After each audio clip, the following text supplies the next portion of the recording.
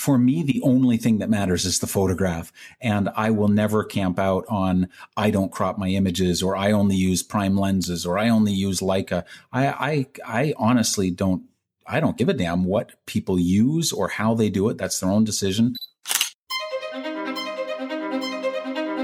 You are listening to Photography Conversations, where Tomasz shares with you his comprehensive interviews with passionate photographers and the most innovative photo industry leaders, developers, and influencers. This podcast will help you stay an inspired and well-informed photographer.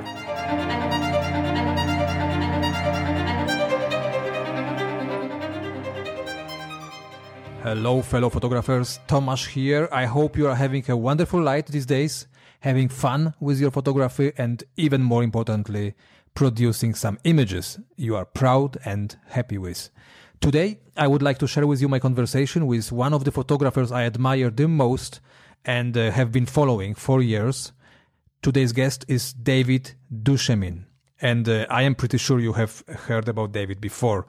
He's a world and humanitarian assignment photographer, best-selling author of photography books, workshop leader, and also a digital publisher. He is the founder of Craft and Vision, probably the best digital photography bookstore out there, editor-in-chief of Photograph magazine, and contributing columnist to Photolife. Enjoy my conversation with David Duchemin. Hello, David. I'm thrilled and honored to have you here. I know very well that you are quite a busy guy. You are a photographer, a teacher, workshop leader. So just that you know, I appreciate it a lot that you decided to take a bit of your valuable time to join me here on the show. You're very welcome. It's nice to be here. Thank you. David, do you remember the very last photograph you took that you were very happy with? I do, actually, and it's very recent. I've just got back from a sailing trip in northern Canada in an area that we call the Great Bear Rainforest. And I have been there before. And to be honest, I've done a couple of trips recently and had bad luck with weather and bad luck with circumstance. And I was just feeling like I needed a win. You know, sometimes you just have to accept that no matter what you're going to do in Lightroom or Photoshop, the photographs aren't doing it. And so I was on this trip and I was sitting on a rock in the middle of this river waiting for this bear. And we have this species of bear on the West Coast and a very particular part of the West Coast of Canada that we call the spirit bear. It's a black bear. But it's completely white. So it looks a little bit like a little polar bear, but they're very rare. They're very beautiful. And I was there in the Great Bear Rainforest to photograph these bears. And I had been there a couple of years previously, and there was a shot I wanted where the bear was standing on a rock. And they're such beautiful bears. And I wanted something that was a little more interpretive, not just a literal shot of a bear on a rock at 1,000th of a second. So I thought, if I could slow down my shutter, I could get this, he's standing in a stream. So it's basically in the middle of a waterfall. Mm-hmm. I could get the water to sort of blur and there would be a really nice contrast between the bear and this river. And the problem is this bear just kept moving, and I was hand holding, the equivalent of 600 millimeters at 1/8 of a second.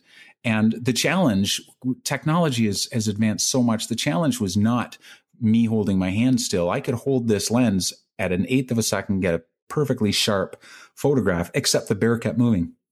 And I was trying and I finally got it. And that's a long way of telling you about these circumstances. But the photograph, you look on the back of the monitor and you just have this feeling that I can't even describe. And the moment itself with the bear was unbelievable, but that I finally, after a couple of years, nailed this one photograph and it captured that feeling of being there. Mm-hmm. It was pretty intoxicating. Yeah, you just mentioned that it's kind of difficult, to describe what it is, it's just about the feeling and kind of like an intuitive, almost like a emotional kind of reaction, right, to your own image, probably. Mm-hmm. How would you try to define what makes a good photograph? What is a good photograph for you? Well, I think so there's two questions there. What makes a good photograph and what makes a good photograph for me? I think everyone will have their own answer. There are reasons that we all make our own photographs, things that we want to accomplish. But for me, what makes a good photograph is one that engages, that connects with people. You know, when they look at it, they're not thinking, oh, I wonder what lens he made this with, or what camera, I wonder what his histogram looked like, or, oh my gosh, it's such a sharp photograph. There's something more there. There's story, there's poetry, there's emotion and mood. That kind of thing, that human connection where a photograph sort of goes a little bit past the brain and connects on a deeper level, not without the brain, but just on that deeper level where you're thinking about it days later, or it makes you think a different thing or feel something. I just want it to connect. And, you know, the kind of photograph it is will determine how it connects, but it's that connection that is so important to me. And do you think, because each one of us is constructed, you know, in a different way. I mean, like we have different, you know, emotional structures, and, you know, we have different memories, different histories, and so on. And then we always believe that, I mean, those of us who are deep into the photography, you know, who are really, you know, enjoying living it on a daily basis, we kind of believe that what we feel will connect or connects with us will kind of translate into, you know, we'll send this message further, and hopefully other viewers will also connect through the image to the same story. So where do you think is this common denominator? Is there something like this, which is kind of like a, you know, like a common emotional message that we can inject into an image?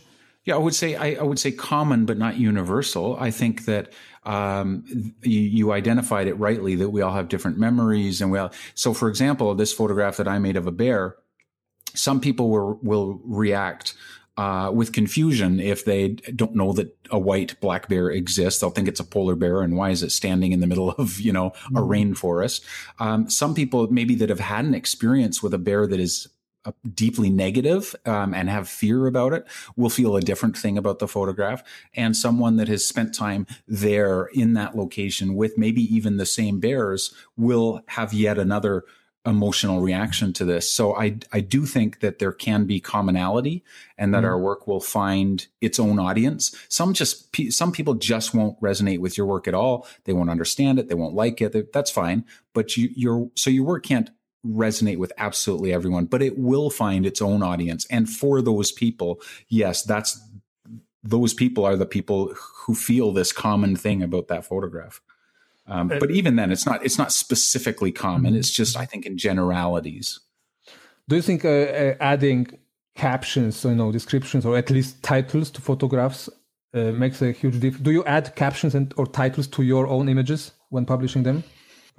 I think context is everything, Tomasz. I think sometimes context can be important. For example, if I want my work to be put forward or to have a conservation message, I may include that photograph with a story or with a short paragraph that explains some of the detail or some of the urgency or the statistics that are behind, for example, these spirit bears, or, you know, an endangered shark or something. If you were using the photograph in that context, yes, it would provide more information than the photograph itself can. But if you were putting it on a wall or submitting it for consideration for a major awards, you know, competition, then the caption would be less necessary, because the work stands on its own as what it is. So I think context is everything. Sometimes it's really helpful in understanding, and other times it's not necessary. For how many years have you been doing photography today? Well, I've been photographing seriously since I was about 14 years old. So just over 30 years now.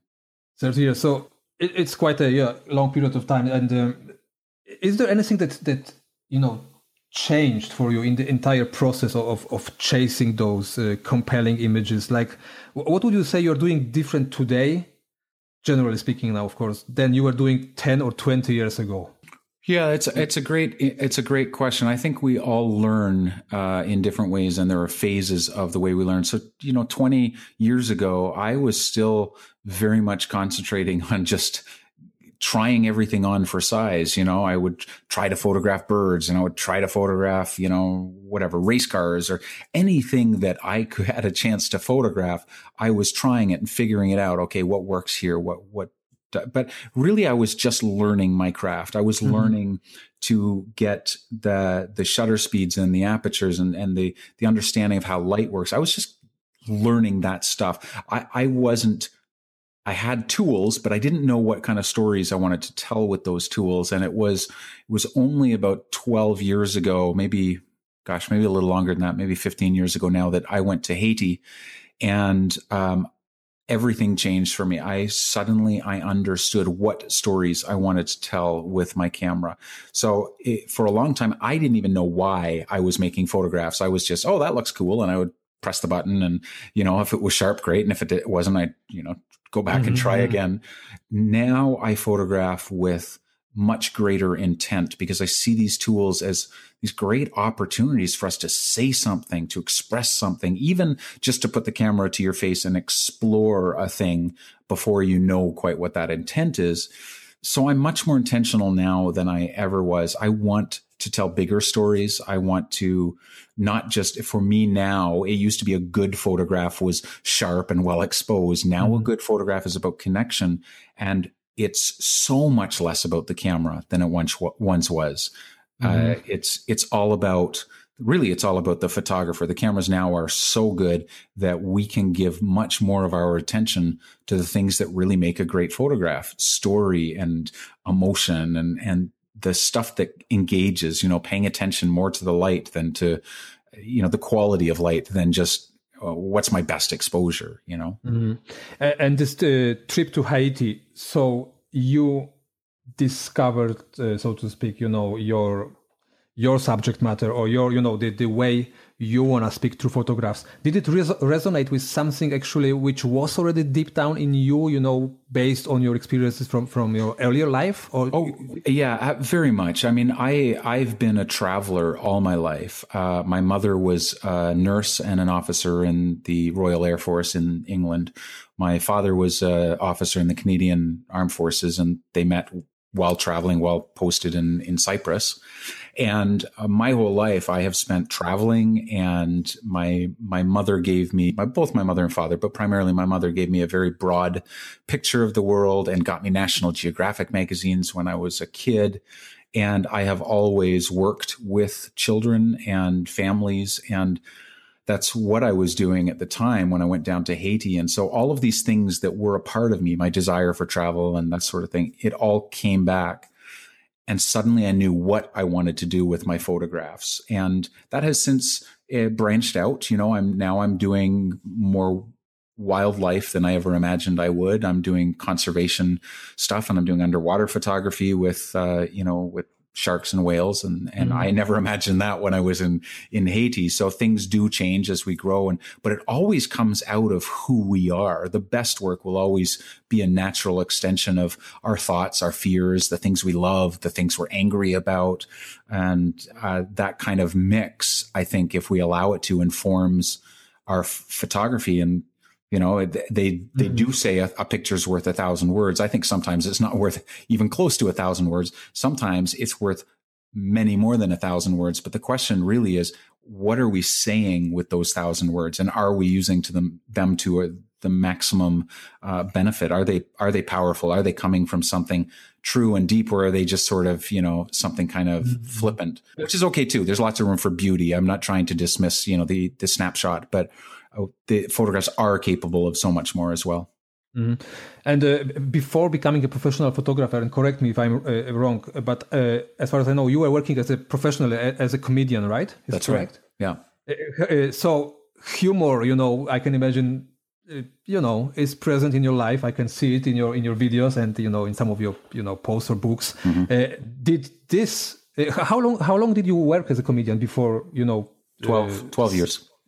12 years. How would you say, does this, being a comedian kind of has its place in you being a photographer today as well? Is it somewhere there? It is, but my pictures aren't funny. Exactly. No, I look at the work of Elliot Erwitt, whose pictures do have an incredible amount of wit and humor about them, and I love them. He's probably my favorite photographer. comedy has come to play in the sense that comedy is extremely intentional, and the best comedians know that you have to edit your stuff down. You have to keep working on it. It's not as spur of the moment or spontaneous as a good comedian makes it look on stage. These jokes they are told a million times. They're edited. Comedians listen to their sets and they go through it and they count laughs per minute. I mean, they're really, really very particular about their craft. That is what has carried over into photography for me, is the understanding that this is a communication medium, and cutting out everything that is unnecessary makes our photographs stronger. And so, yeah, I think I'm still I'm very much I think I'm still a fun person, but my photography, I do take very seriously. And to be honest, as much as I love the work of someone like Elliott Erwitt, I have not found a place for humor in my photography very often. It's maybe because my humor is much more verbal. I like to, make puns and I'm funny that way. And I'm funny with, on some of my videos with facial expressions and that sort of thing. But I don't know that I even really intrinsically know how to make my photographs funny. I think I'm far too serious for that. And you mentioned being deliberate about planning your own work. So are you also very much deliberate when it comes to, planning your trips, planning the photographs you're going to take? How much space you have for, spontaneous reactions and, just absorbing what's unveiling there in front of you? Yeah, that's a great question. It's actually very spontaneous. Because there's another discipline in comedy, and that's improv. And I don't do a lot of research at all. In fact, as the years go by, I do less and less, because there is absolutely a role for research in some forms. If I were working for the National Geographic, I would research the hell out of whatever I was doing. But the kind of work that I'm doing now is, I want it to be a record of my experience of a place. I want to go and I want to stumble through a back alley somewhere and find something that I didn't even know was there, never expected, some light, some moment, some lines that just, the Lonely Planet had no idea that I was going to encounter these. So I show up in a place, I choose a good location in the sense that I know that I want to walk a lot. So I pick a good hotel that's close to the action. And that's kind of it. I just walk around. I just pick a direction and I walk and I explore, and I'll walk all day. And that's where my best photography happens, is in that spontaneity and the unexpected discoveries. I don't plan well, in part because the minute I start really planning things, you get a bunch of expectations. You begin to think, oh, my photographs are going to look like this, or maybe it'll look like this. And those expectations, you're trying to find something that may not even exist. And those expectations, I think, blind us to what actually does exist, what actually is there. Sometimes we're looking for something so hard that it stops us from seeing and experiencing. So I find that for me, for my own personality, too much planning gets in the way. So I do as little as possible. I want to ask you also about composition, because I know it's something you have been thinking about a lot recently. It's in one of your recent blog posts, you wrote that moment is everything, only once you have used composition to make it so. So do you think good composition is something we have to practice awful a lot in order to be then able to apply it almost, intuitively and very, very quickly when spotting an interesting moment in front of our camera? Because it's so often that we have just a second, right? Or even less to photograph any given scene. So finding and, grasping this great composition, does it have to become an instinct? I think it becomes intuitive, but that intuition is not for 99% of it. It's not like you're born with it. I truly believe there are some very few people that are talented, naturally gifted at this stuff. But I think there's so few of them that I'm probably not overstating it when I say talent is just completely overrated. I think we learn, just like we learn language, we learn the visual language.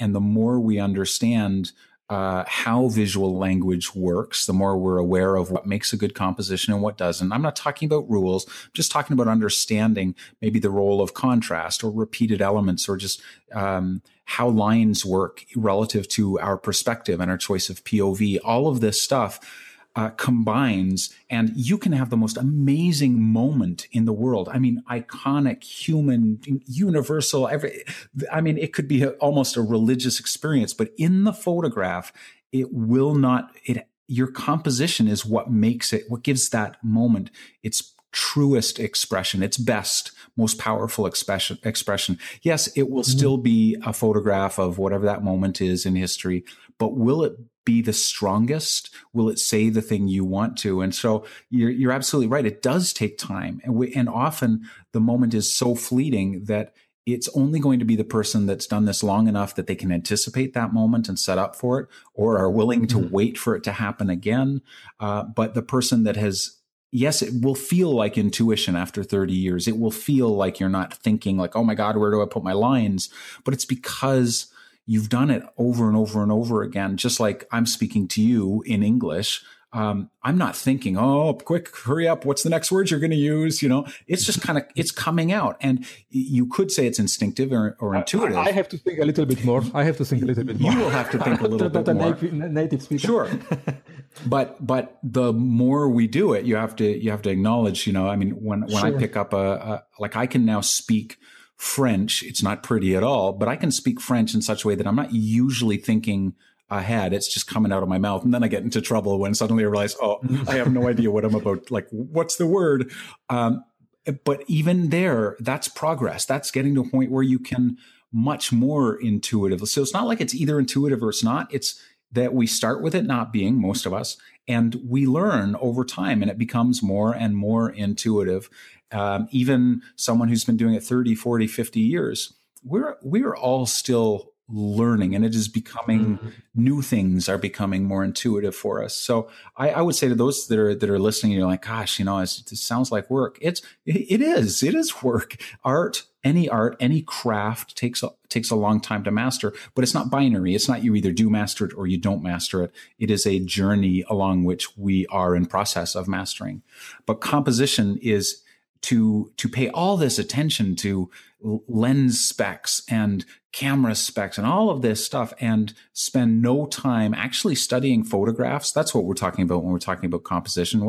What makes those photographs great? And I would venture to say most photographers, they know the B&H catalog inside and out, and they don't really even have a comfort level with speaking about what makes a good photograph. Mm-hmm. Yes, I was about to ask you actually, because you are teaching photography a lot, right? These days, Sure. You're an educator as well. So exactly, I was able to ask you what would be for somebody just starting or like willing exactly to improve his own compositional skills and so on. What would be the best way of actually learning it? Because one thing is to attend courses or workshops from guys like you, other photographers. Other way would be probably looking at photographs of renowned masters, so to speak, which is always very subjective as well, course, right? Yeah, there are, of course, everyone learns differently. And I think at the beginning, read some great books, take some courses, take them from people that are making the kind of work that you love. But also just study photographs, study the kind of photographs that you love, but not exclusively those, branch out, pick up the work of someone that is considered a master, and you might not even like their work, but pick it up and ask yourself, why is this photographer or was this photographer so appreciated and revered? What is it in the photographs? And then the stuff that you love, it's all there. That's the beautiful thing about photography. There's no secrets. This is not all unlocked by a handshake, a secret handshake or some secret code. The master photographers don't have some secret knowledge that everyone else doesn't have. They've just been doing this a long time. They've figured out the language and they've learned their way with that language. So look at the photographs and just ask yourself, how am I feeling about this photograph? What does it make me think? What does it make me feel? And why? Is it the lines? Is it the subject? Is it a type of contrast? Is it the light? Is it, what decisions did the photographer make that he might have made otherwise and totally ruined this photograph? Maybe same moment, same lens, everything's the same, but his position was much different and the subject blended into the background or was obscured by a tree or a bus. Every decision matters. And if you picked up one photograph a day or even one a week and just put it on your desk and you looked at it and you asked yourself, why does this photograph work? What would have happened if the photographer had waited another moment or moved a little bit to the left? That kind of thinking is what allows us eventually, not because I care that people can speak about photographs, but eventually when you put the camera to your face, you will be thinking these questions and you will explore with the camera to your face. You will explore different kinds of responses to those questions. And that's what will end up being your photograph. And then you'll look at your own photographs and say, did it work? I knew what I wanted to accomplish. Did it work? Could I have moved a little bit? Could I have changed my optics? And because you'll always be doing this in conjunction with this, trying new lenses once in a while or a new technique or picking up a flash and learning about light. All of these things matter, but to do the one, to focus so hard on our craft and not be doing the other is like getting really, really good at, understanding how a guitar works, but not actually understanding music, not understanding how to play a song and connect emotionally with an audience. And I think we need to do both.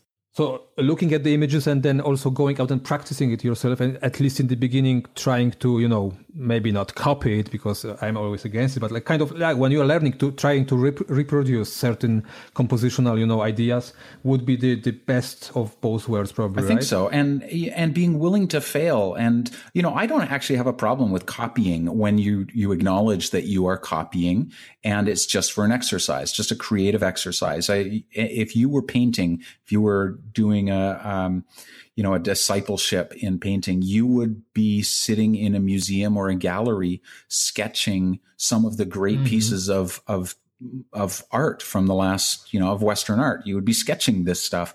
And there's great value in that. But no artist would sketch out Picasso's Guernica and then take credit for it as his own. It would just go into a notebook. And one day, 10, 20 years later, some of that will bleed into his painting in some fashion. So I think we have to keep them separate. But I also think we just need to fail. We need to go out. We don't need all of these photography gurus. Even I have students that I have said, you just need to not take workshops right now. You need to go and try this on. You don't need a teacher. You need to go and let failure be your teacher. Go fail, try, figure it out. Then in a year from now, when you've blown off another 100,000 frames and you've played through some personal projects and you've learned some stuff, then come back and learn a few more things. But we seem to be in this always trying to learn, but never willing to fail mode, and failure is our best teacher. You learn so quickly when you just go out and fail and figure it out, rather than just kind of going, oh, well, I'll just read another book. Many of us have read way too many books and not complemented that with going out and just putting the camera in our hand and failing time and time again with it. There's a great freedom in failing. So many of my best photographs have come from, this might not work, but let's see what happens. And then you get it and you go, oh my God, I love that. And then you spend some time kind of probably camping out on that technique and you overuse it a bit. But eventually it just becomes yet another tool in your toolbox. But you don't get there unless you're willing to fail and just be crappy at it for a while. Yeah, I think this it got kind of even more difficult into today's day and age with all this social media kind of reality around us, where people are kind of afraid of this failure in public. When putting the images online, people don't put them. People are afraid of getting the critique, of getting bad comments. So, but actually, this would be also the way of kind of testing the waters and testing your own skills, I think. It might be. I think social media is a mixed bag. I'm about to fly to Venice for some workshops, and I tell my students while we're there, I don't forbid anyone to do anything. They're grown adults, but I tell them, if you're serious about this, no social media for the week, no looking at social media, no posting to social media, because I want them focused on their art. I want them focused on learning and seeing this beautiful place that we're in, not head down with an iPhone in their hands. And what often happens is we make a photograph. We're very excited. We run it through Snapseed. We post it up to the internet, and we get that dopamine hit of all of those likes and comments and hearts, and many of them really totally meaningless. And what it does is it gives us a false assessment. It does a couple things. It gives us a false assessment of our work, and we think, oh, people like it, it must be good. Not necessarily true. Neither is it true that if people don't like it, that it's not good work. So we have to be careful about how much credit we give to the outside world. But the other thing is art takes time. Art is it requires us to think and to stew in things and to go back and retry things. And if we throw out that what might eventually be only a sketch image, but we put it on Instagram and everyone goes, oh my God, it's amazing. And you think, oh, well, great. It's my work's done here. We never get to the point where we do another sketch image and another, and we try it out and we combine ideas and we get to that final image where we go, yes, that is the one. There are probably untold millions of these photographs that never get made because we sabotage our own process. I think when you make photographs, you should take some time. I'm not being prescriptive. I'm just saying the benefit to taking time is so extraordinary. The benefit to editing your work quietly on your own, and sequencing things with small prints and then printing bigger work so that when you're done a project, you have a portfolio of actual images that you've signed your name to, or that you've lived with for a while, that you've seen the little flaws in them and you've gone back and you've tweaked. And we just get so lazy. And I think, again, I don't want to be prescriptive, but our photographs they're worth so much more than the approach that we often give them.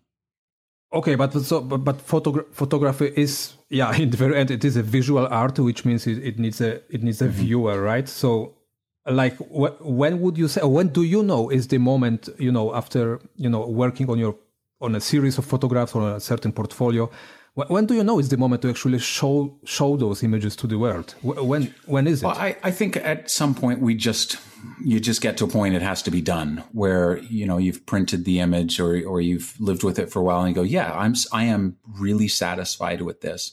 And I don't know that we always, it's not at that point, it doesn't end. There have been times when I've done a photograph in color that 2 years later I've come back to and thought, I'd like to see what this looks like in black and white. And that black and white gives a different expression to that photograph. So it's always changing. And I'm not saying it's like, wait a week and then you're done. I'm just saying, let's just all slow down a little bit. Let's, instead of posting 300 photographs to Instagram every week, let's post one a day, and let's be slow about our consumption of them, because we're devaluing our stuff the more we put out. So sometimes, I have put up images fairly quickly, but others I sit on for a long time and I go, okay, is this really worth it? In part because I also want, when I eventually do, for example, a book or a gallery show or something, I want there to be something left that people haven't seen, that hasn't just been tossed onto social media. But again, it's more for me, it's more about the process. I find the slower I am to share and the longer I live with these photographs, the more I realize, for example, that maybe I've overcooked an image in post-processing, or maybe there's a different frame that's actually a stronger expression of this thing. And I've just taken more time with the edit. Again, it's not that, you see, I'm everywhere on social media. I love social media. I just am aware that there are things it does well, and there are some areas in which it provides us an opportunity to maybe sabotage our own process. And we could just all give ourselves a little more freedom, just to not post so much, to slow down. And also, in doing so, maybe to appreciate the work of others a little more slowly, rather than just look at it, swiping it, clicking it, moving on, but actually study it and not consume quite as quickly. If we all slowed down, I think we'd just be better photographers, and we would value what we do a little bit more than we do now. You mentioned post-processing. It just reminded me of one last question about the composition I wanted to ask you before. What are your thoughts on quote-unquote adjusting the composition, during post-processing by cropping the image? Is it a less valuable, less noble way of doing photography for you? For me, I prefer to keep that to a minimum. But let me go on record yet again as saying I really do not believe. In fact, I do believe there are no rules.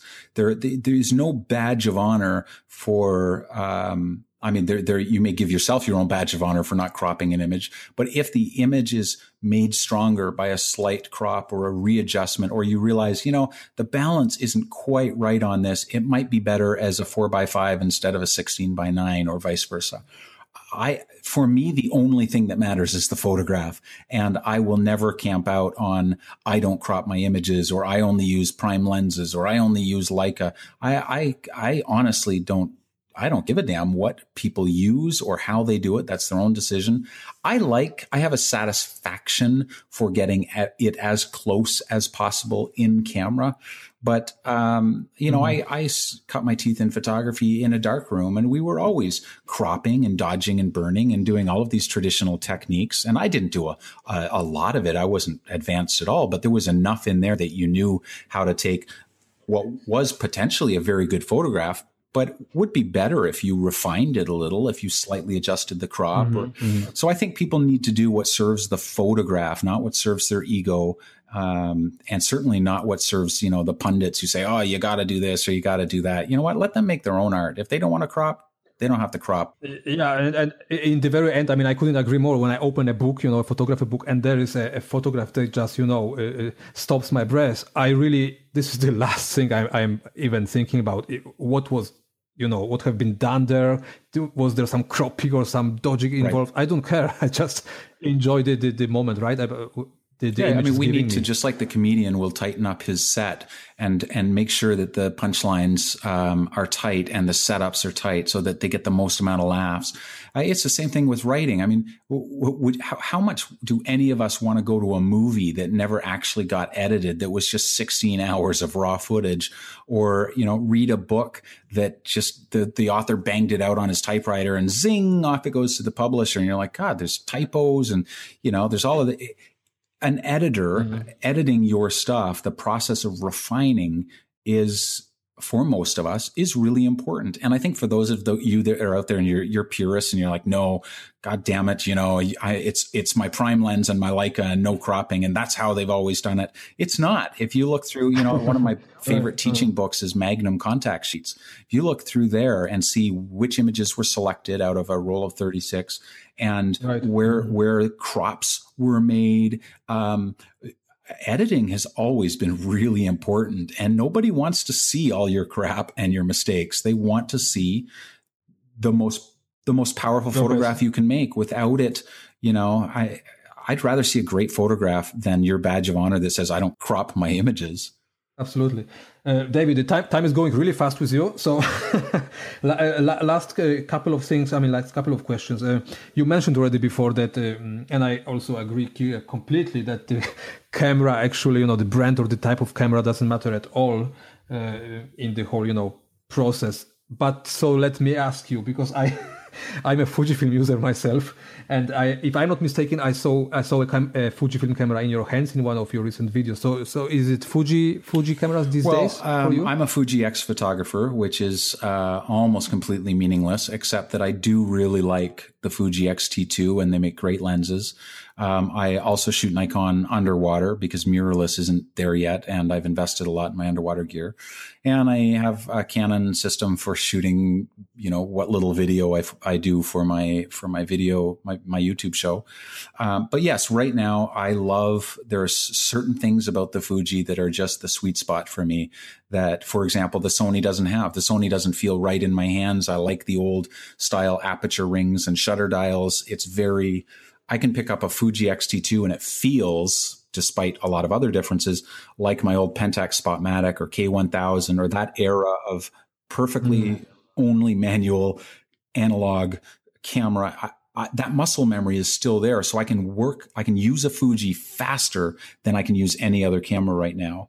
And that's important. I think the sooner the camera gets out of our way, the sooner we will be making the photographs that we want to be making. So for me, that's Fuji. It has nothing to do with brand loyalty. I just really like the way it feels in my hands. But over the last 10 years, I've done Canon, Nikon, Leica, Fuji, and, all kinds of quirky little things in between. Photographers have a strange relationship with their gear. And I love my gear. My mantra for the last 15 years has been gear is good, vision is better. And I think people camp out on that and they're like, oh, vision's better. And it is absolutely.